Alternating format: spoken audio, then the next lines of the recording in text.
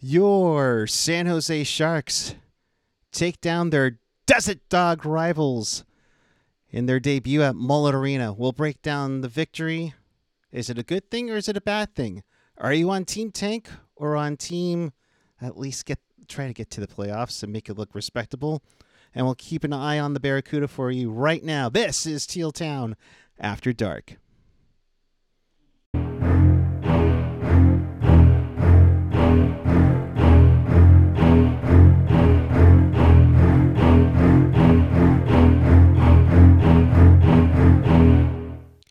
Good evening, everyone. It is Tuesday night, January 10th, 2023. The San Jose Sharks are victorious as they defeat the Arizona Coyotes 4-2 in Tempe. We welcome you to this edition of Teal Town After Dark. This is your live interactive Sharks postgame. We do this after every game, so if you want to be part of the show, chat with us and fellow Sharks fans all over the world and in Sharks territory on the YouTube page or on the app. Of course, follow us on the social Twitter, Instagram, Facebook, SoundCloud, Reddit, Discord, TikTok, and find everything at tealtownusa.com.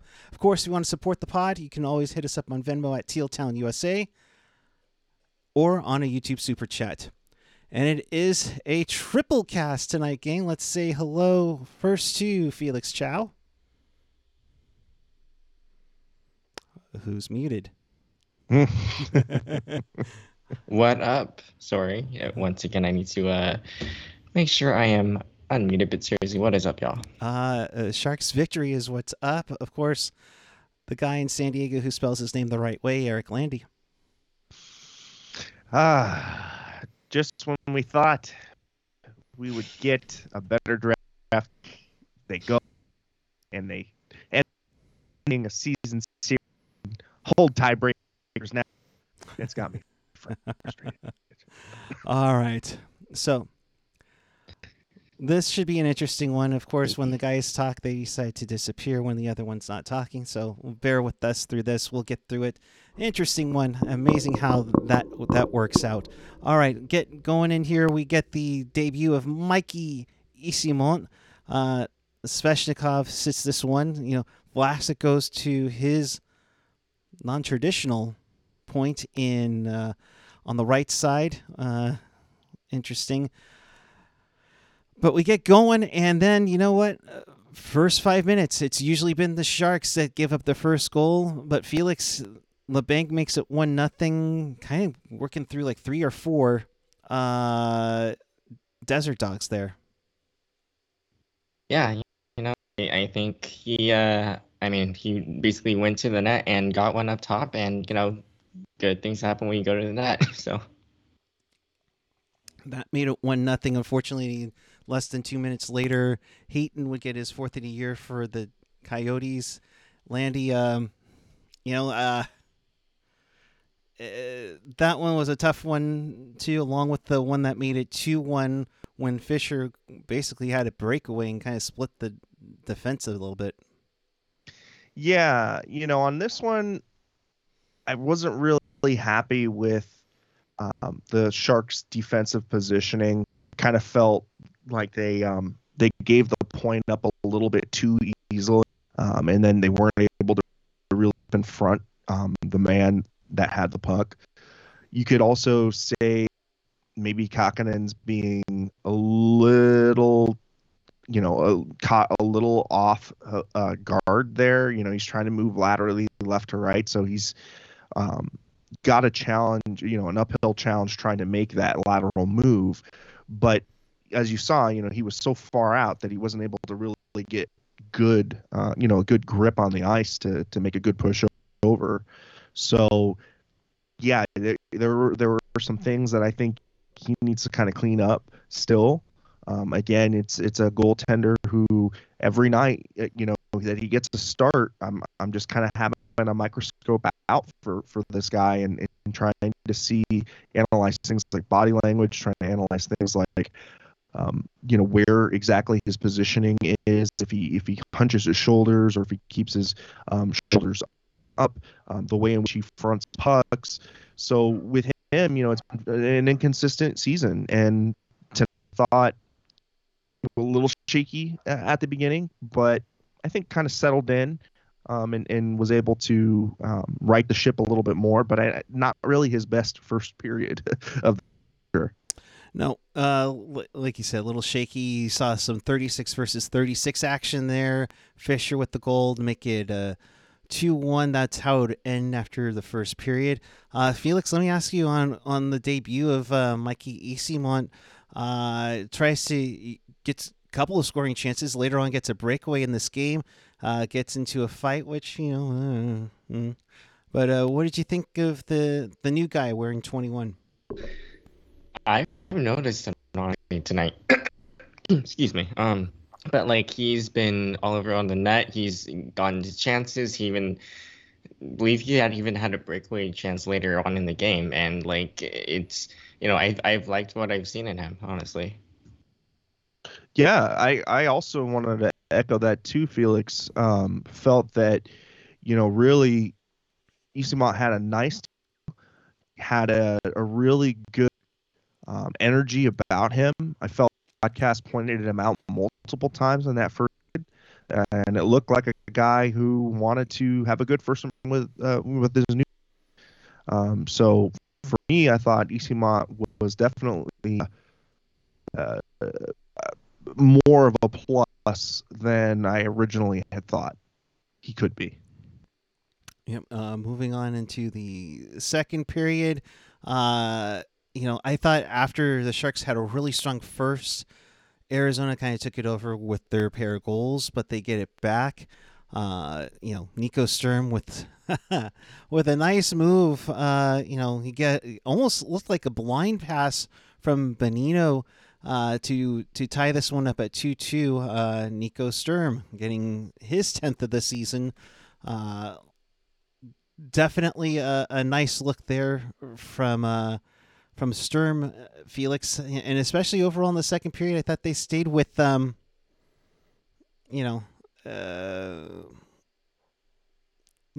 definitely looked like a promising second period in a period that I thought they really dominated. They definitely got their good looks, and I thought I agree with you. I thought they played well in the second period, and they got their chances, but they just didn't quite get one on the board yet. So no, and I like I liked the it seemed like more of the depth guys were playing tonight, meaning I felt that the lower lines, Nico Sturm and Bonino, I thought that they played a really good game tonight, and for the first time actually a third line well against another team's line. Now it is the Arizona Coyotes, right? And the broadcast made it a point to say an evenly matched teams. So sad but true. They're not wrong. But it was nice to see a line that could play some confident minutes versus a line always being caved in upon itself. But it's interesting to see what David Quinn did, and I'm curious about the quotes that eventually come out of the locker room. But Kevin Labanc had a goal. He got the 10th of the year. Then he took a bad penalty in the first and then sat half the second period. Landy, I'll start with you while I go grab my phone really quick because I don't have it with me. But what do you think was going on there? Was there a message being sent?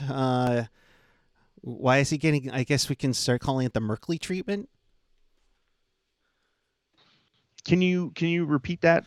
No, I was just saying, Kevin Labanc has a goal. Oh, Labanc. Assist. Then he takes a bad penalty, doesn't play half of the second period. I wonder what the message is sent. Yeah, I think that you're absolutely right there with the message sending. Quinn show key moments of accountability and try to really instill that it's a meritocracy where you've got to earn your playing time. You have to be accountable when you make mistakes. I thought that Kevin Labanc despite scoring that goal, took a little bit of, took a little bit of a selfish penalty, and I think that definitely went to why he was benched for the half of a period. And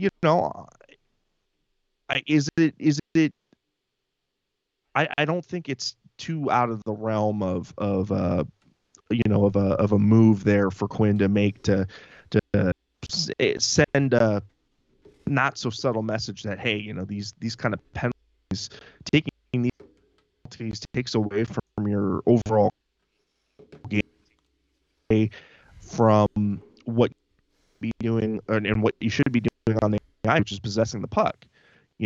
If you've got the puck in that situation, you're not going to be taking a puck. And again, maybe some more buy-in on the defensive end for LeBanc. Liked his offensive capability this year. I felt that he's really embraced taking better shots. So, I think really embraced the idea that he needs to be more of a sniper line than being a facilitator, especially playing with a guy like Hurdle, who's kind of a facilitator first kind of player. For me, at least, it's a good little shot among the bat. Whatever, it's a shot across the bat. Selfish penalties get you rewards. Yeah, I completely agree. And you earn your ice time, right? So you wanna, like you said, it's a meritocracy. So you gotta, even though LeBanc did have that goal, it's sort of like a reminder, hey, you can't just sit back just because you scored a goal, tonight. You gotta earn it. Every shift, you gotta play hard. You gotta play responsibility, and so, excuse me. Oh. You're good. Excuse me. Yeah. You're getting so good. choked up after this victory, but it's all right, man. Yeah, no, but in all seriousness, I think that LeBanc has shown tremendous offensive potential, and he's shown to be a shooter, but like I said, you gotta also keep in mind of the other aspects of your game, and I think that's the message that Quinn is trying to show, it's trying to show Kevin LeBanc here. And so yeah, I think if he improves in those other areas as well, I think that'll be message sent and message received. Yeah, I mean, Felix, just not be a net minus defensively on your line, right? I think if you can just play steady defense here, I mean, most wingers are not expected to do a lot of the heavy defensively, but if you at least not be a net minus defensively, then I think you're in good shape as a winger. Right. Yeah. So with that, after 2 periods, it was 2-2. Get into the third period, and boy, if you hadn't gotten your Oreos and milk right then and there, or your nice favorite beverage or such, you would have to see that Matt Nieto, the Long Beach native, gets his 8th of the year. But Felix, this one very nice play by Barabanov defensively. Oh yeah, absolutely, and not to mention Barabanov getting in on that forecheck. I mean, that was, and we know that Barabanov is capable of that on the offensive, and to see him on the forecheck and to help out on the play for Matt Nieto to get that lead for the Sharks is it was nice to see. Yeah, and I also liked what Couture was doing too on that. I thought Couture was really waiting to the right, send that puck across, and really get the goaltender kind of moving laterally in the crease, because that's the name of the game. If you can get a goaltender moving laterally and having to go from side to side, that's gonna be your best bet to expose his weakness. So again, Couture doing a nice job setting it up for Matt Nieto, kind of putting him in a place to bury a puck in an empty net. So really nice awareness there from Barabanov, like you had said, Felix. I think Barabanov really just spots Couture, when he's got his almost his back to the half board there, and is able to get the pass into Couture, who Couture is able to then wait out the goaltender just that little bit. Yeah, Matt Nieto carries it in a 5-by-6. And that made it 3-2 Sharks. That would eventually be the game-winning goal. Then you'd have Magna take a penalty just 26 seconds in, just to basically try to give the Desert Dogs a chance to tie this thing up, but it doesn't happen. But I mentioned that penalty because it eventually leads to redemption from Magna. He gets his first of the year, beautiful one-timer set up by who else? EK65, starting once again a new point streak. He's at 1 on this one, but boys, right off the draw, and grips it and rips it. Yeah. I mean, I think really Carlson doing a nice job placing it, on the tee for Magna, on the one-timer. But I think also LeBanc is kind of an hero in this one. He's able to kind of fish the puck out of the that ongoing face-off, and was able to kick it out to Erik Karlsson to kind of start the play off. So I like that, especially after the benching too. And that message to be on defensive draws, to really add a little bit more hustle and effort into your game. I think came back and paid off on that goal. Yeah, for sure. And, face-off wins are just so important, especially like when you're trying to gain possession of the puck. And, face-off wins, Sharks have that play ready, and, it's the rest is history. And so, again, it was nice to see that goal. Yeah, beautiful play, nice setup. Bank gets a little bit of redemption there. Still waiting for quotes to come out of the locker room on this one, so it should be interesting to see what goes on there. But nonetheless, Kaapo Kähkönen, 26 saves, 28 shots. Nice little win for him as the Sharks get a victory. The first time in Tempe, first time at Mola Arena. Guys, this is kind of really the first big time we really have gotten to see Mola Arena, especially since it's the Sharks. I mean, granted, we've seen some out-of-market broadcasts, but for a 4,000-ish seat arena, which I think we could probably say is comparable to what the Barracuda playing at Tech CU, nice to see. And you hope that the Tempe City Council gets everything approved for the Coyotes' new arena. But what did you take? Anything that stood out in your mind just watching the broadcast? Felix, we'll start with you.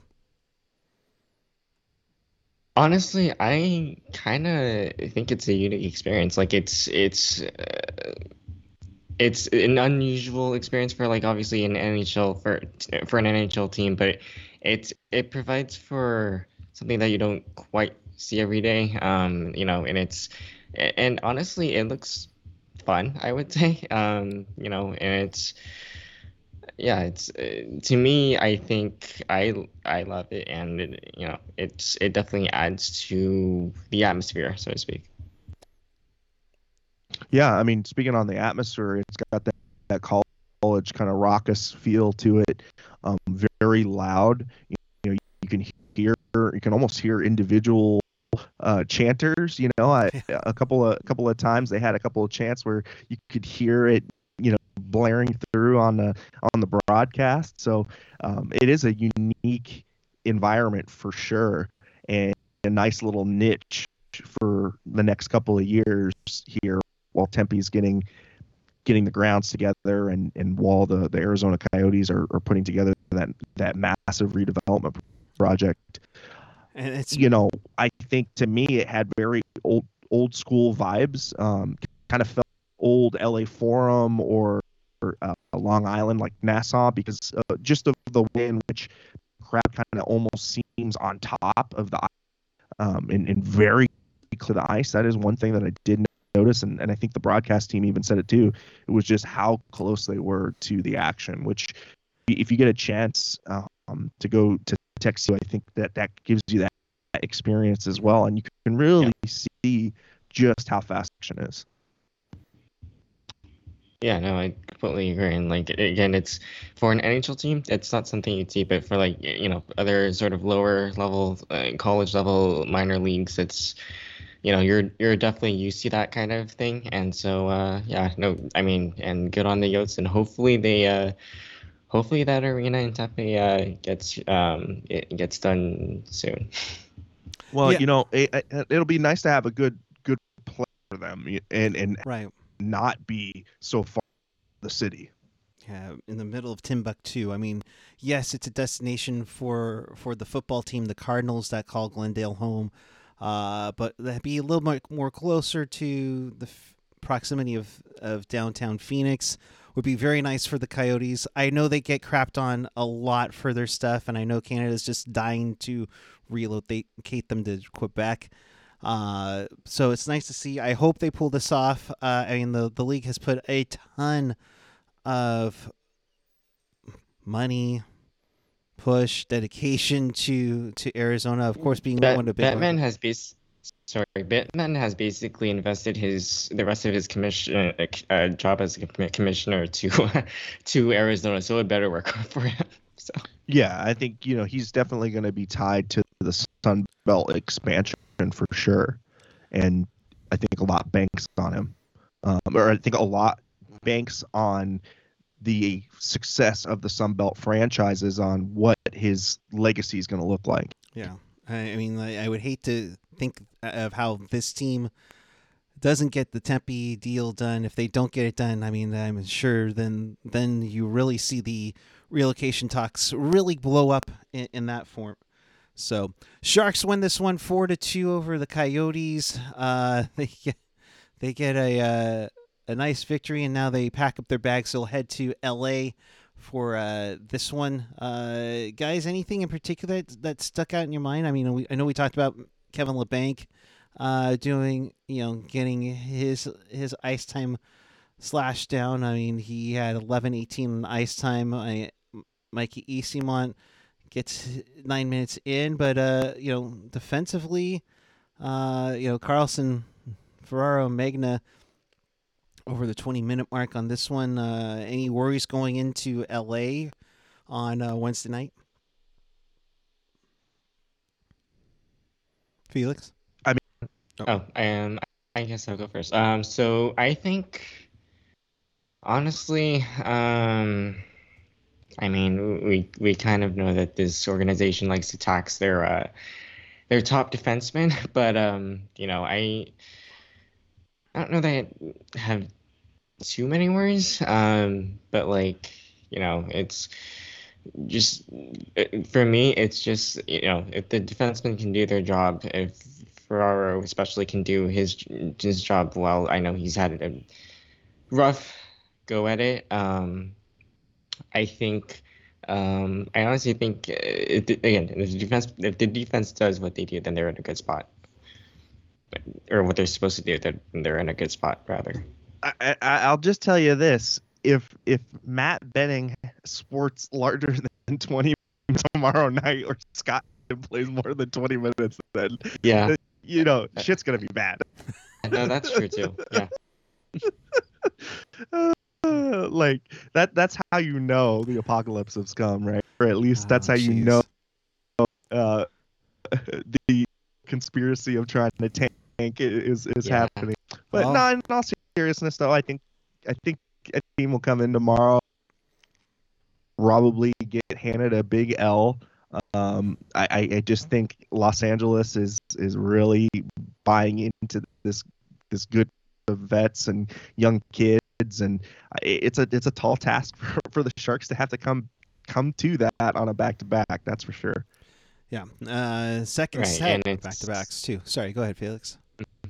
Yeah, no, I was just agreeing. Like we've known all year that the Sharks D isn't great. So like, I mean, fingers crossed that nothing disastrous happens against LA, but you never know with this team.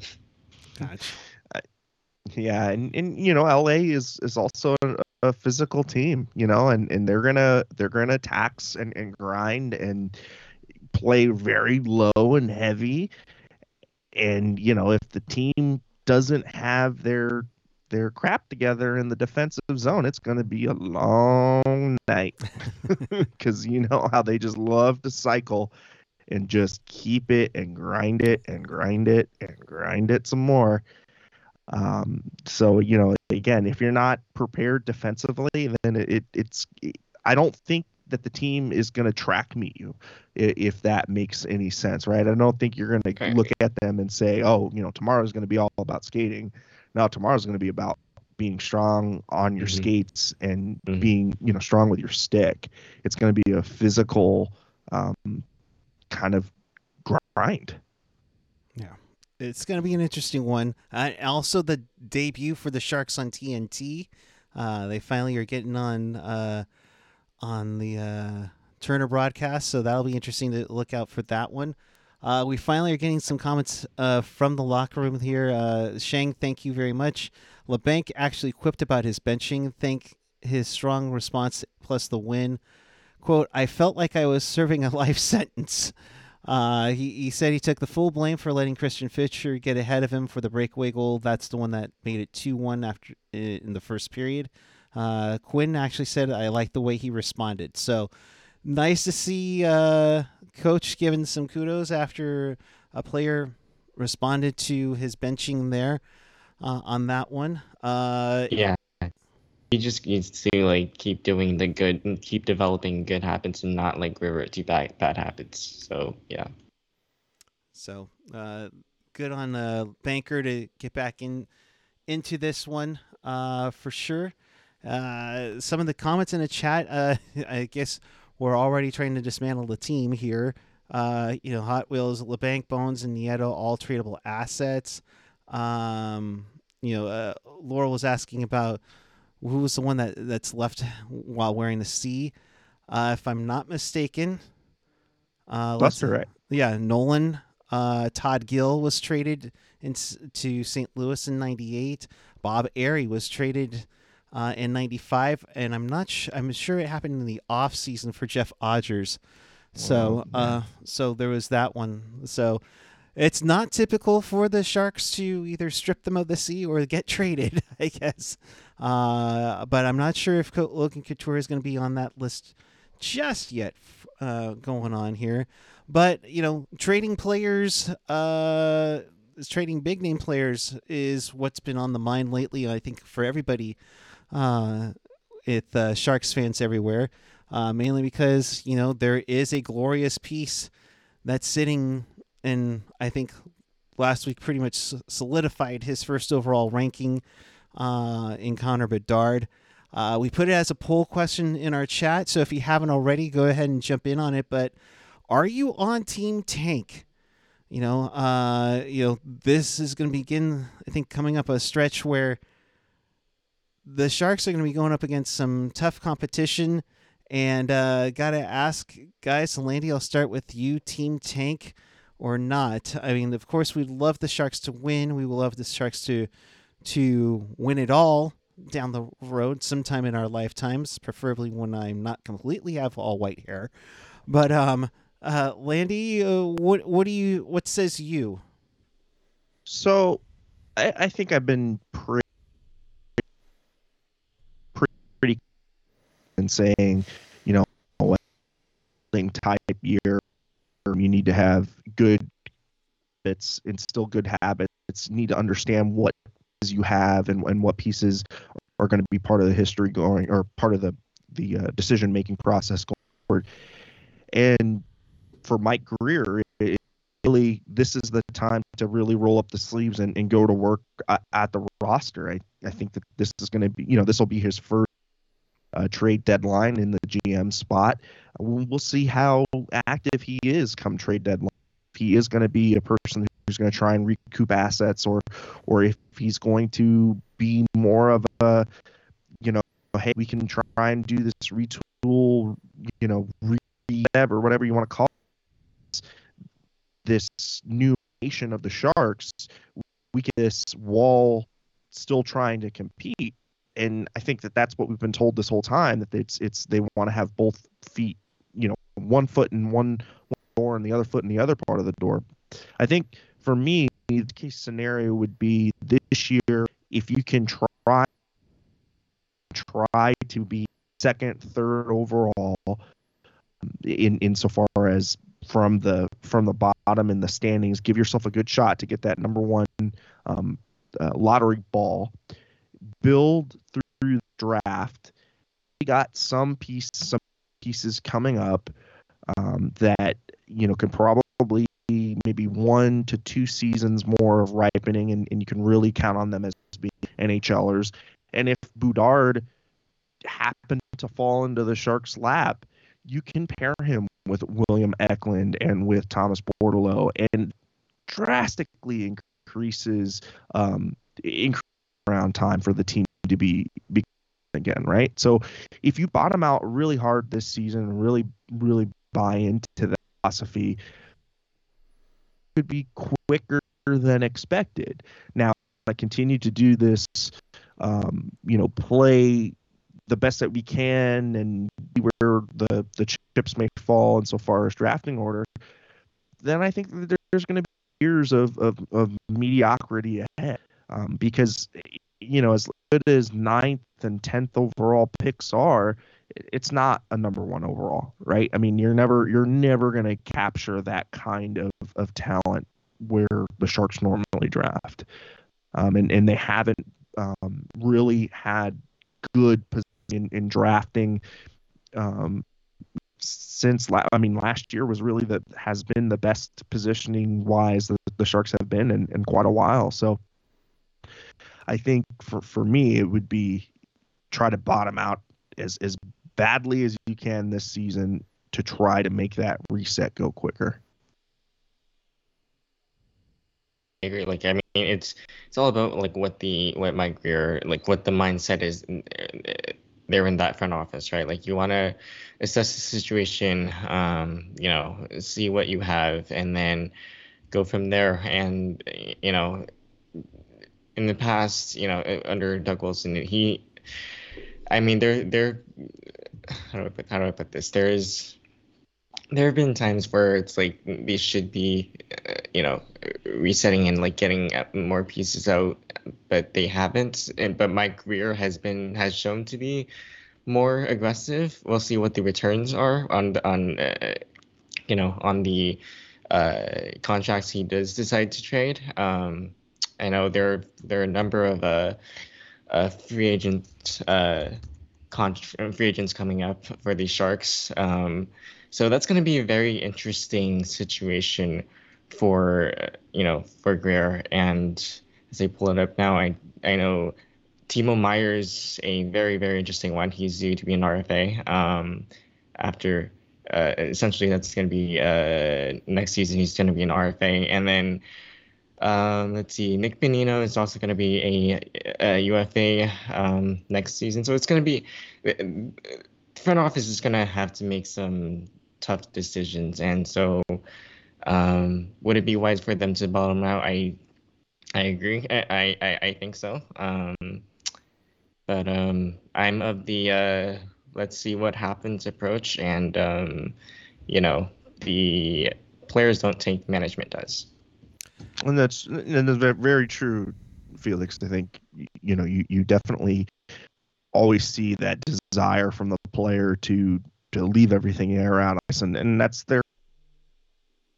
what they train their whole lives to do. So yeah, I don't bet on players. It's where management, how they kind of stack the deck for the coach, and right, I think the coach is still trying to instill still trying to mark on the team.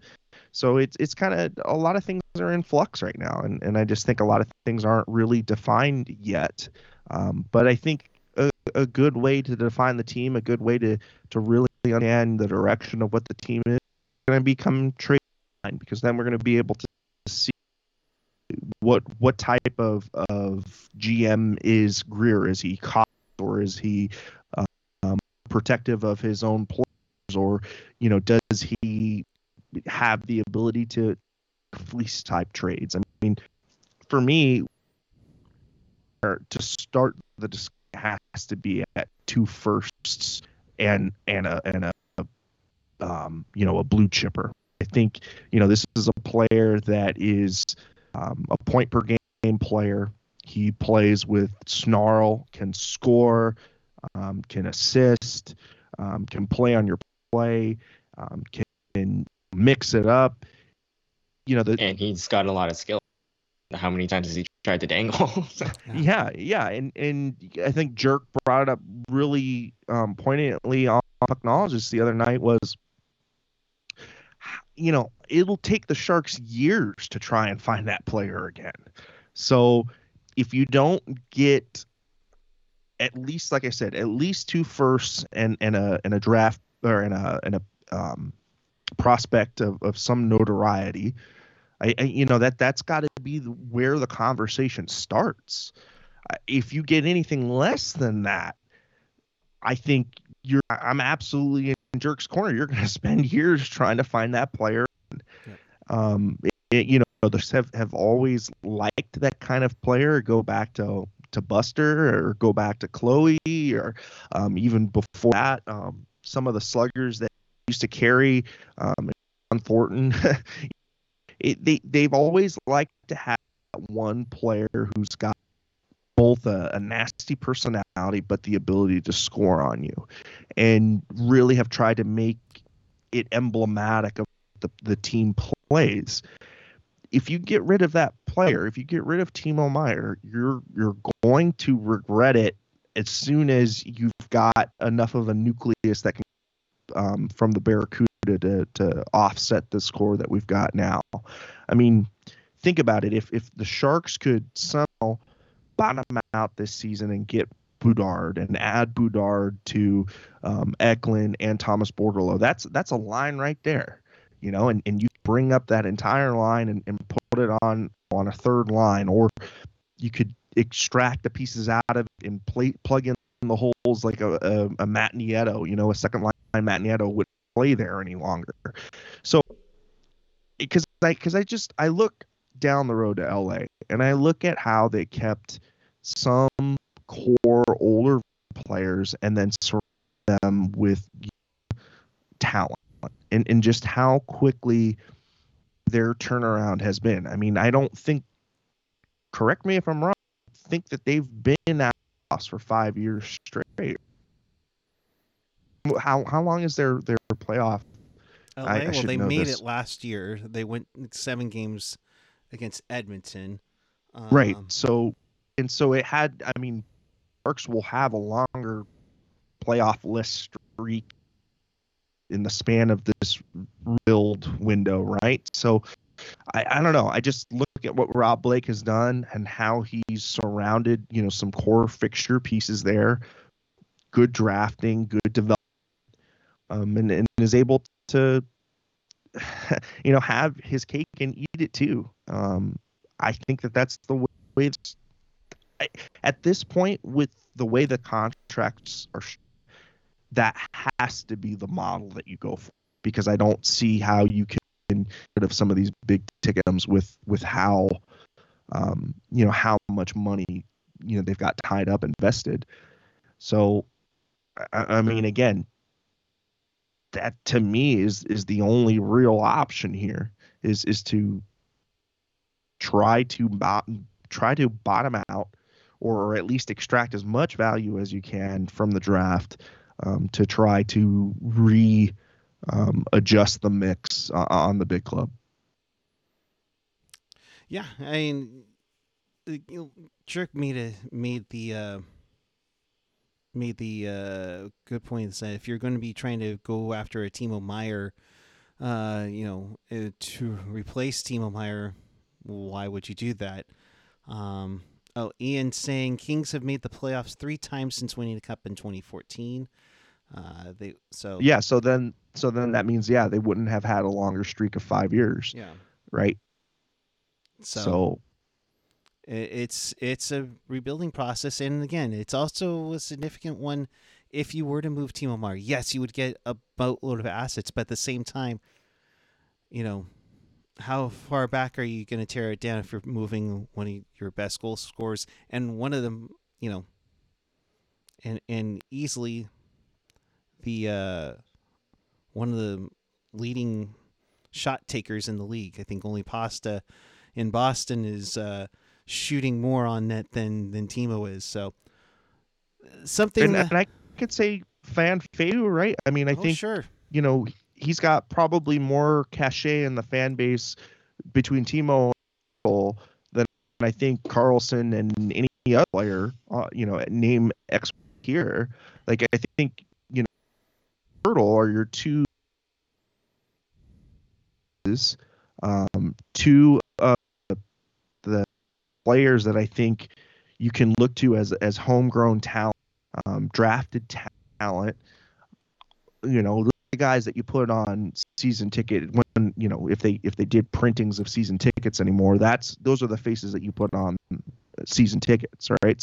So we also have to kind of respect the fact that they're still a audience, that they've still got to put players on the ice for a product. So again, if you're able to extract at least three pieces, then you can start to make the argument that's sweet enough to move on from Timo. But if I come on here the day, the game after the trade deadline, and I hear that Mike Grier traded him for a first, a third, and some C tier prospect, that's gonna gut us, because again, it's a fan favorite, but it's a point per game type player, and it's the exact type of player that you want to embody the way the Sharks play. The other thing too is kind of. So I mean, yeah. Go ahead. Sorry. Go finish. Oh no, I was just gonna say, I mean, because then you're just gonna be back at what Jerk said, looking for that player for 10 years, trying to chase that player down. And that's the tough part. Go ahead, Felix. I'll let you get your thoughts in on this one before we start wrapping this one up. Yeah, no, I do agree that you're talking about players that you that are highly marketable, and those types of players, you need to get the appropriate value out from them, and but at the same time, like you said, Andy, like if you trade a guy, and I know Jerk has also said this too, like if you trade Timo Meyer, that's gonna set your franchise back quite a bit, and you're gonna be looking for like the next type of that particular player, and it's gonna be a very long process. It's gonna be when you're gonna wish you hadn't pulled the trigger on the trade, and not just that, it's gonna be like as a fan, you're gonna be like, okay, so we're just gonna be in for more pain then. It's like it's really important, I think, that the Sharks really further establish their identity, so with a guy like Timo, and just go from there and see what else they can what else they can do. Yeah, in Hot Wheels, at the draft is like a off lottery, and you already know what it is. And I think for me, I kind of circle back to two first being two scratches at the best odds in best, and an A player, or at least an A prospect, where this is a guy that's got a little bit more of a track record, maybe a guy who's either in college or could be AHL or overage, or but somebody who you've already got a little bit of a body of work around, and can kind of see what he's going to project as. But I mean, guys, I don't want this to become Coyotes of the Pacific. You know what I mean? Like this is what the Coyotes do whenever they get a superstar type player, whether it was OEF Chikrin now or name here, but they just walk, or are not retained, and that could be a little mental value, yes, but I think it shows like stability of ownership, stability of the franchise, and it's a pact between a player and an organization saying, hey, look, if you invest money in me, I'm gonna invest money in you, and that goes a long way to showing organizational strength. I think you're right. And I think another thing that I don't believe we've mentioned also is that if this team like really sets the tone early on in their rebuild, retool, whatever you want to call it, and Greer gets guys who can actually actually has that work ethic, actually has sort of that snarl, that sort of killer instinct that you want to see every night. I mean, maybe then more fans will fill the seats again. We want a good product, right? So, I mean, This is, the front office has some, like I said, some very big decisions to make. And if they screw this up, it's not going to be pretty for the next couple of years. But at least. But what's pretty? Daniil Gushchin scoring with a minute left in regulation. The Barracuda have tied it at 2 against the best, at least one of the best teams in the AHL in the Coachella Valley Firebirds. So we'll keep an eye on that as we wrap things up. In case you missed anything or want to watch this again, check us out on tealtownusa.com or your favorite podcatcher, whether it's Apple Podcasts, Google Podcasts, YouTube, SoundCloud, Spotify, TuneIn, iHeartRadio, Odyssey. Of course, if you're on YouTube and you're watching us on the replay, leave a comment down below as to what you thought of tonight's game. Are you a member of Team Tank or not? Or you just want to see this team get the job done and be more of a playoff contender as much as possible on that one. So check us out, and always on tealtownusa.com. So with that, he is at Eric Landy, ErikLandi. Felix Talks Puck on the Twitter machine. Your last words. I'll start with you, Landy. Hey, you know what? Good on Gushy for getting a goal. It's a guy that we want to do well. And those clutch kind of goals goes a long way development. All right. And Felix? Look, the Sharks, it's going to be an interesting... I mean, we've said this so many times over the past few years, but it's going to be very interesting. Next couple of years, trade deadline even, just to see like what Greer does, how this team shapes up. And whether or not we get a tire fire or whether or not we get a team that actually knows what the heck it's doing, I'm along for the ride. So, also I do want to correct you, Landy. It's Bedard, not Boudard. You gotta get that pronunciation right, man. If we're going for it, it's the lottery one, and hopefully one of us has won the lottery tonight for deed. So for Felix and Landy, I am Eric. I'm at Puckeye14 on the Twitter and Instagram. We will be back with you tomorrow, Wednesday night, Sharks and Kings. It'll be on TNT, which means we'll be your only live and interactive post game. So thanks for watching, everyone, and until next time, keep it real, keep it teal, keep it real teal. Have a good night, everyone. We will see you after Sharks and Kings. And as we go, it's still tied 2-2 in overtime between Coachella Valley and San Jose Barracuda. All the best. Good night, everyone.